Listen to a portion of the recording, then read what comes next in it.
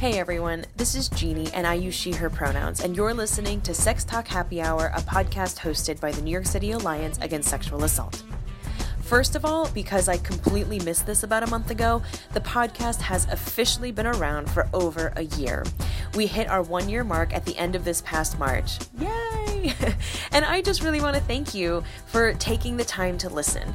If you've been listening from day one, thank you for your continued listenership. And if you just joined, thanks for checking us out. I really, really hope that you've been enjoying our content and it's been worth your while. So thank you for listening. We are so proud of this podcast and we're happy that you're listening to us.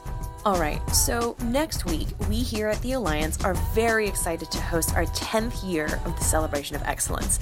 Every year, we host an annual event honoring 6 people who show exemplary work in either preventing sexual violence or responding to survivors. Each honoree receives the Lydia Martinez Multidisciplinary Collaboration Award, an award that aims to honor those who are doing incredible work with and for survivors. The award is named after Detective Lydia Martinez, a woman who is remembered as passionate and deeply dedicated to meet the needs of sexual assault survivors. This year, we're even more excited than usual because it marks our 10th year that we've been recognizing amazing people, and we added a 7th category. But wait, there's more. This year, we're also going to be hearing from 2 incredible speakers, Larry Wilmore and Anna Maria Archila.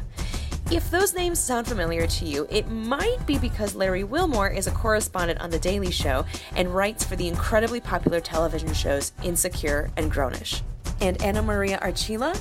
She's one of the 2 women who confronted Senator Jeff Flake during the hearings around Supreme Court Justice nominee Brett Kavanaugh.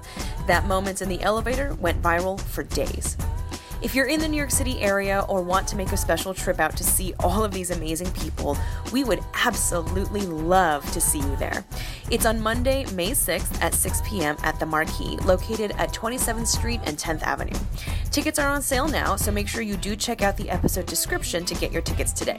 Bring a friend and come celebrate excellent professionals. Enjoy the open bar and appetizers, and know that all of the proceeds from the event will go towards supporting programming efforts at the Alliance.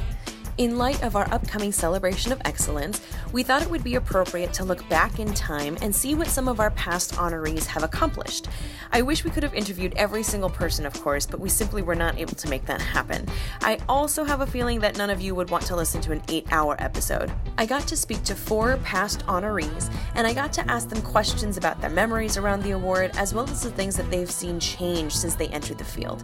You might notice that many of the questions I ask are similar, so I hope you'll forgive any repetition you sense there. Each respondent did have great and unique answers. As always, our episodes come with a warm self-care warning. Take care of yourselves as you listen today, and we'll see you on May 6th for the 10th year of Celebrating Excellence. Here are our interviewees. Thank you so much for being with us here today. I would love for you to introduce yourself, share with us the pronouns that you use, and which category of the Celebration of Excellence Award did you win for? My name is Rama Rao, and I go by the pronouns she and her, and I won for Safe Examiner. Amazing. So I wanted to ask you, as a safe examiner and your experience sort of in that hospital setting, what do you find to be the most striking or profound thing in the work that you do? I think the big thing that I experience are the people that I work with. And while it goes without saying that the survivors and what we can give in terms of support to survivors is something that probably can't be put into words, I find the dedication and devotion of the people doing the work, their lightness and their energy in the face of what is really pretty challenging and dark, is really buoying for me and keeps me coming back. And how long have you been doing this kind of work? How long have you been in the field? I started in college at a shelter for survivors of domestic violence, which back then was called domestic violence, and now I think the more appropriate term would be intimate partner violence. So my work in the field started back then, and I became an advocate in medical school and spent a lot of time as an advocate, and then came back to it as a faculty member in the emergency department. That's amazing. Well, we were really excited to honor you with this award a couple of years ago, and while it's really quite only known within our little world here in New York City, I was wondering if you wouldn't mind sharing, how did it feel when you found out that you'd been nominated and that you won the award? I felt incredibly emotionally touched by it because I know that the nominations come from a place in the heart, and I felt that it was a very kind thing for somebody to take time out of their day to put in nominations, or the team of people that did that. And then I was incredibly honored because there are so many soldiers in this fight, and they are doing heroic and beautiful and generous things every day. And for someone to even nominate me was an honor, let alone to have received the award. Well, I could definitely say it was well-deserved, and we were so excited to honor you. I believe it was 2017 when we honored you. And so I wanted to ask you, since you've been doing this work in some capacity since you were in college, what do you find to be the most interesting about how the field has changed since then? I think that people are, as a group, culturally, I think people are ready to have the conversation a little bit more. And between the Me Too movement and what happened with the Supreme Court nomination and Christine Blasey Ford, I think that everybody is willing to listen a little bit across the board and bridge the chasm of what had really been a very isolating event. Now people are realizing, wow, it really isn't just Me Too, and there are safe spaces in the world. Great. Well, I'm happy to hear that because I know it's been a tough couple of years on the national scale for a lot of folks. So it's good to know that from your perspective, that it sounds like we're all listening a little bit more. So, Rama, I just want to say, I really admire you, and I'm so glad to be talking with you this morning. I have one last question for you, which is just, what is giving you life these days?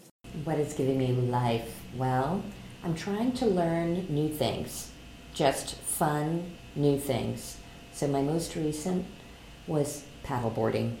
And so I find it really exciting to try something new. And I have a beautiful home and a beautiful family. They give me a lot of life. And I have to say, the people I work with in the SAFE program, they're amazing. So I'm pretty lucky. That's awesome. Well, thank you so much for being here with us today and for spending your morning with us. And we look forward to seeing you at the Celebration of Excellence. See you soon. So my name is Brian Aston, and I'm currently the supervising social worker for the anti-trafficking program at Safe Horizon. And I use pronouns he, his, and him. And the category that I won was, I'm not remembering the exact title, but it was Excellence in Advocacy Against Sexual Assault for the Volunteer Rape Advocate category. Well, that was much more specific than I was expecting you to be, so that was amazing. And so I wanted to kind of go back, because I know that you won a couple of years ago. How did it feel to you when you found out that you won this award? Because this was, for you especially, it was for a volunteer position that you were in. And so how did that feel for you? I was so shocked at first, and it was also coming on the heels of my getting my master's in social work, so it was just at that time beyond validating, especially because in that particular role, I mean, everyone that won is in a very difficult role, and the jobs that we do are very difficult, but in that particular position of seeing people really in that exact moment of crisis when they're in the emergency room, it was really validating above anything else to receive it and get the phone call. Wow, that's awesome. Is there anything that you'd be willing to share about what you found to be most striking in your time as a volunteer advocate? I think how much I was accepted by the medical staff as a volunteer. I mean, hospitals have tons of volunteers in tons of different departments.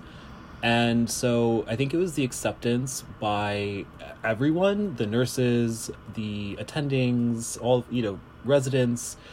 And I think part of that was because it can be very time consuming, and they really, really look to the volunteer advocate to explain a lot of information and really be that source of comfort and everything for the survivor in that moment. That's amazing. And that's really, really heartening to hear. It's really good to hear that kind of report back.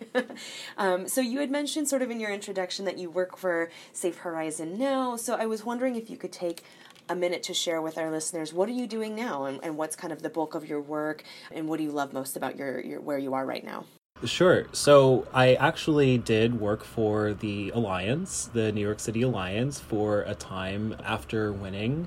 I was put in touch with the intervention manager at the time, and winning the award really inspired me to take my passion and the direction of my career to work with survivors of crime. And so I did at the Alliance, and then I started working initially at Safe Horizon at their counseling center, which is working with survivors of crime from children to adults through once-weekly sessions. And from there, it really inspired me to work more for Safe Horizon. And so now I supervise social services for the anti-trafficking program. And although it deals with trauma and post-traumatic stress disorder, it's just very different in the stories that we hear. And I think that's what I love most about it, is that we work with such a diverse group of individuals, from U.S. citizens to foreign nationals, men, women, all genders. And it's very interesting, to say the least. That's amazing. Congratulations on your promotion. I know it's very well deserved. So what do you find to be the most interesting about how the field has changed just in the last couple of years? And knowing that you're sort of in the anti-trafficking world now, that you did do a little private practice, you were here with the Alliance for a little while. So in the short amount of time, you've done quite a bit, and you've sort of been able to see different aspects of this field. What do you find most interesting, or what do you find has been the most prominent change since you received your award? So in New York State, as many people might know, the Child Victims Act was passed, which was huge for a number of reasons, but one of them being is that a number of clients that I've worked with were abused decades ago and were unable to do really much anything about it once they were able to overcome some of their trauma. What this act allows, among many other things, is that someone can pursue charges or a complaint or a civil lawsuit against their perpetrator all these years later, which can be so incredibly helpful. And yet, something else that has also happened parallel to that is that the Violence Against Women Act has not yet been reauthorized. So there's this juxtaposition where on this local state level, we're really progressing for victims' rights. And at the federal level, we're taking a bit of a slide back, which can be, it just requires more advocacy from us. So yeah, there have been a number of changes, good and bad. Yeah, I appreciate you highlighting the difference between sort of what's happening at the state level and the federal level. It makes me wonder what other states are or are not doing. I definitely think that being in New York City and New York State, we are doing a little bit better. So I really appreciate you highlighting that.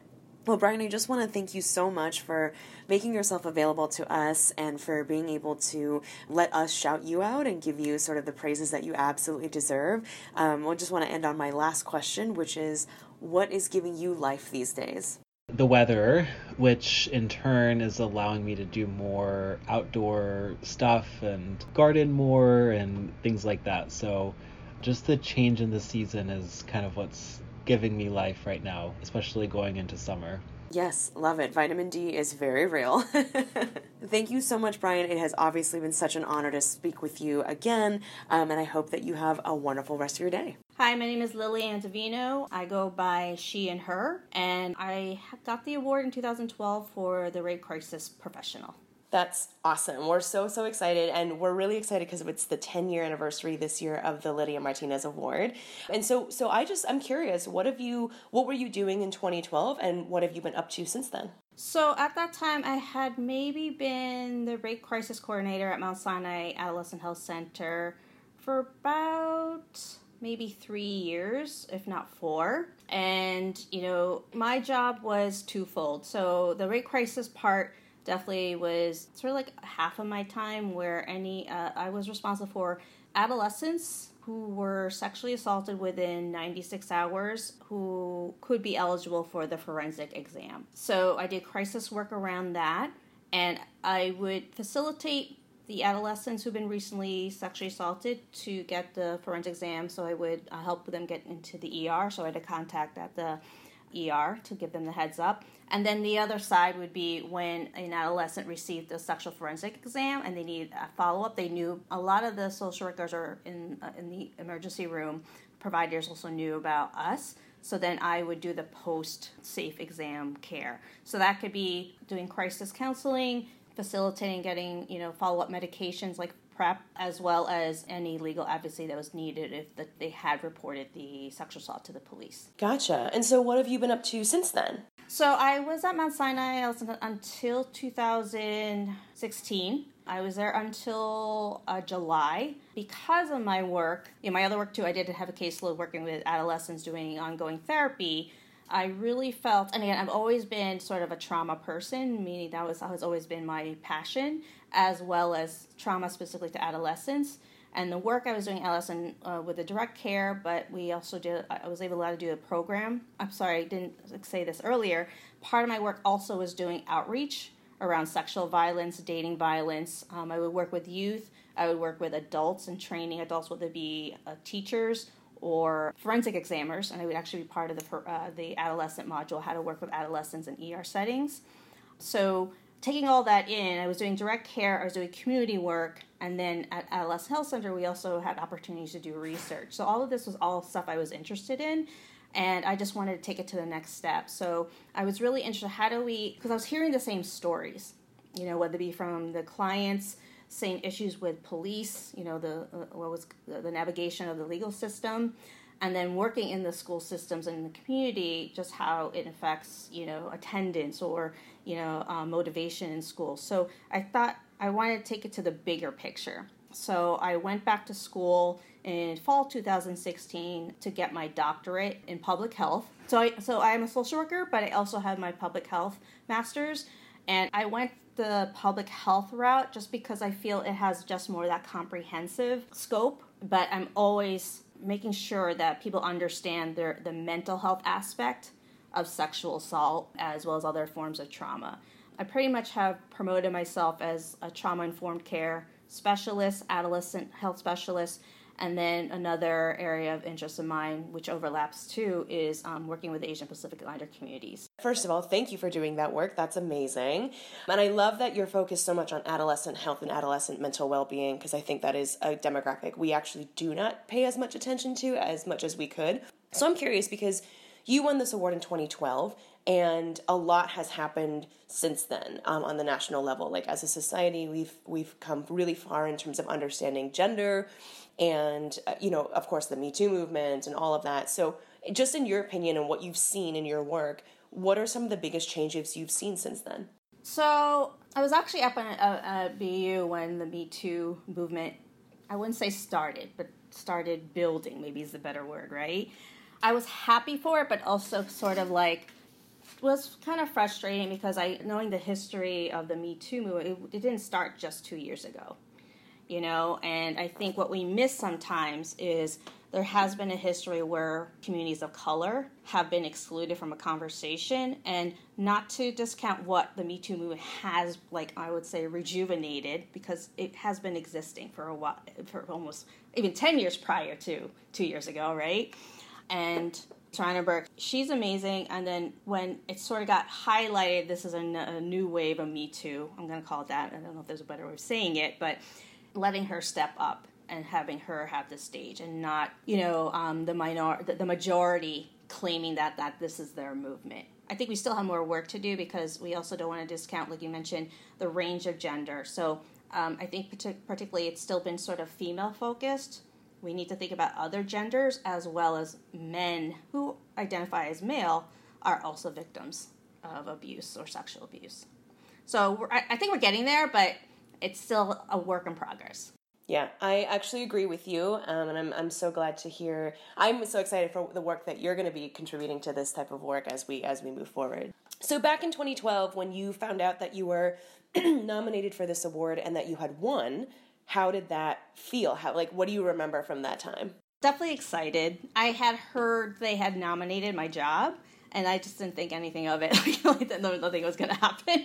But it was definitely exciting to hear that I was picked, and also definitely honored. It's funny, in grad school, I knew I wanted to go back for my master's in public health and social work, because there's something about I still wanted to do work on sexual violence. I was introduced to that work originally in college, where I volunteered at a domestic violence shelter up in Worcester, Massachusetts.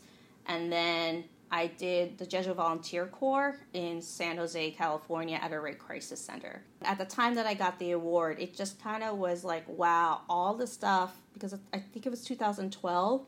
I had graduated college in 93, so it was just really great how to recognize how all those things I did along the time culminated, and it was for something. It was just nice to be recognized for all the work. Yeah, I absolutely agree, and that's actually what we aim to do with this award too, because we know it's thankless, you know what I mean? We're very well aware. So thank you so much for taking time out of your schedule today, especially given our technical difficulties that you and I were experiencing earlier.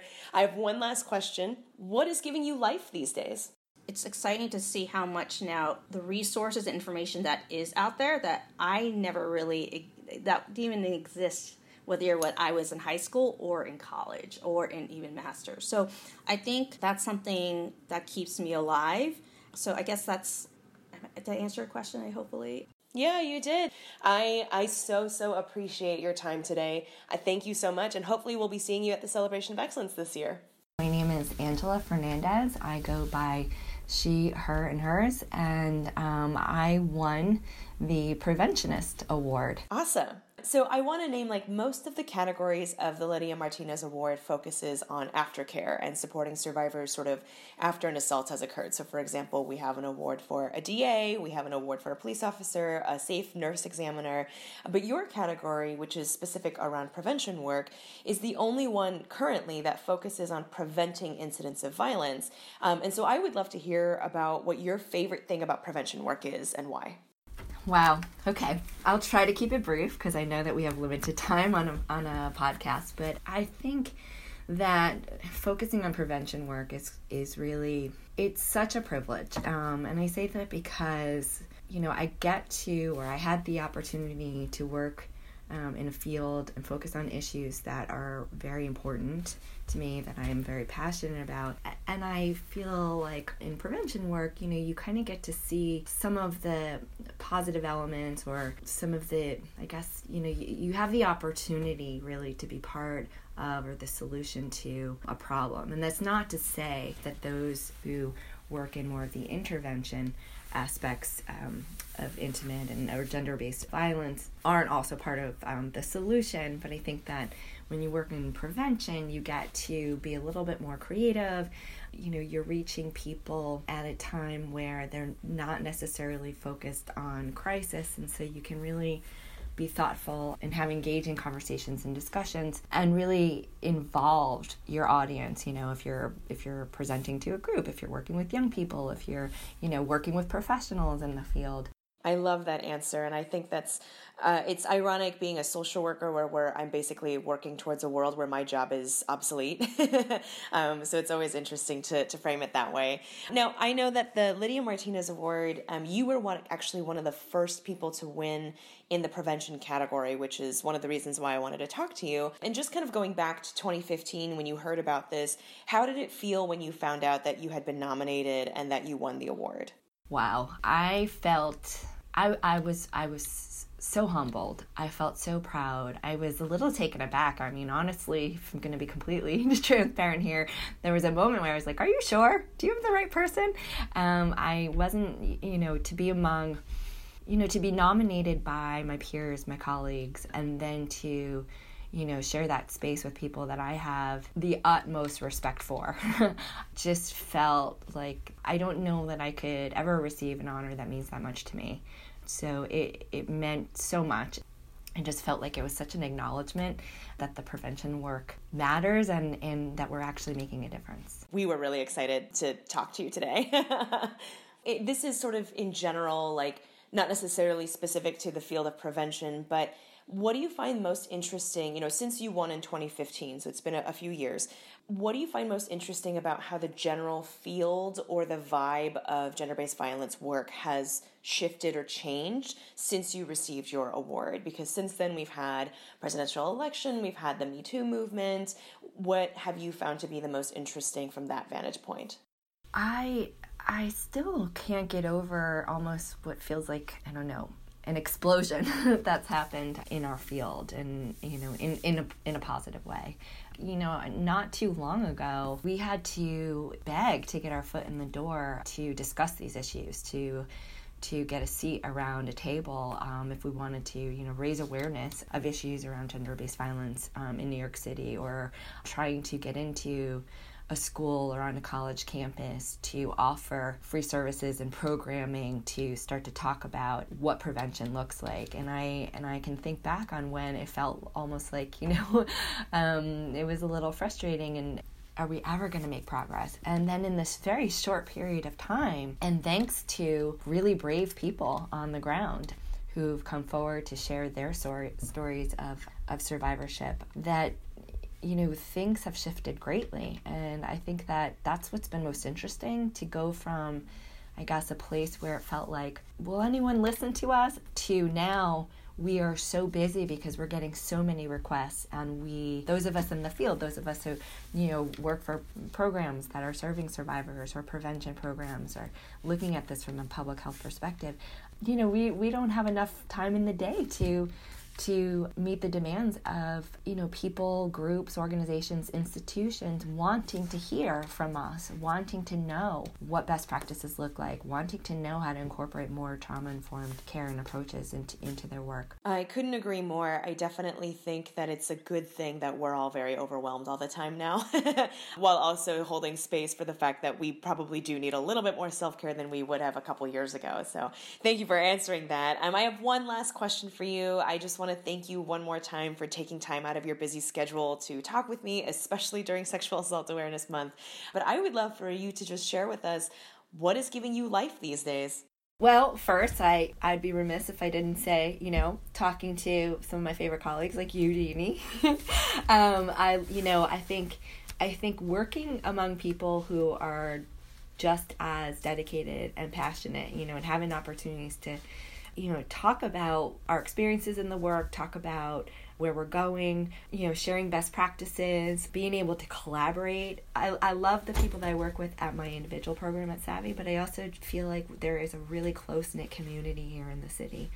I guess that kind of brings us full circle, because that's why I felt so honored when I chosen to be a recipient of the Lydia Martinez Award, for that reason. It's great people who care and are trying to make a difference. So I think that gives me life. I think that's a great answer, and I think we could all agree with you on that. And I just want to thank you so much again for your time today, and we look forward to seeing you at the Celebration of Excellence.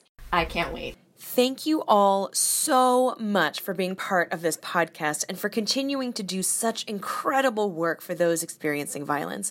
You are all such inspirations, and it was truly a treat to be able to talk to each and every one of you about your experiences. I think it would be appropriate now for me to shout out the winners of the 2019 Lydia Martinez Multidisciplinary Collaboration Awards.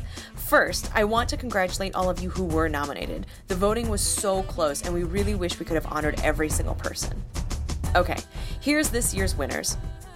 For Assistant District Attorney, Victoria Nunez of the Brooklyn DA's office. For Sexual Assault Forensic Examiner, Amy Smith of Lenox Health Greenwich Village. For Volunteer Advocate, Noreen Noel of Mount Sinai Savvy.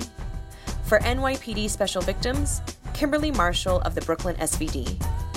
For Preventionist, Dr. Victoria Fry of CUNY/City College of New York. For Rape Crisis Professional, Carla Brecky of Bellevue Hospital.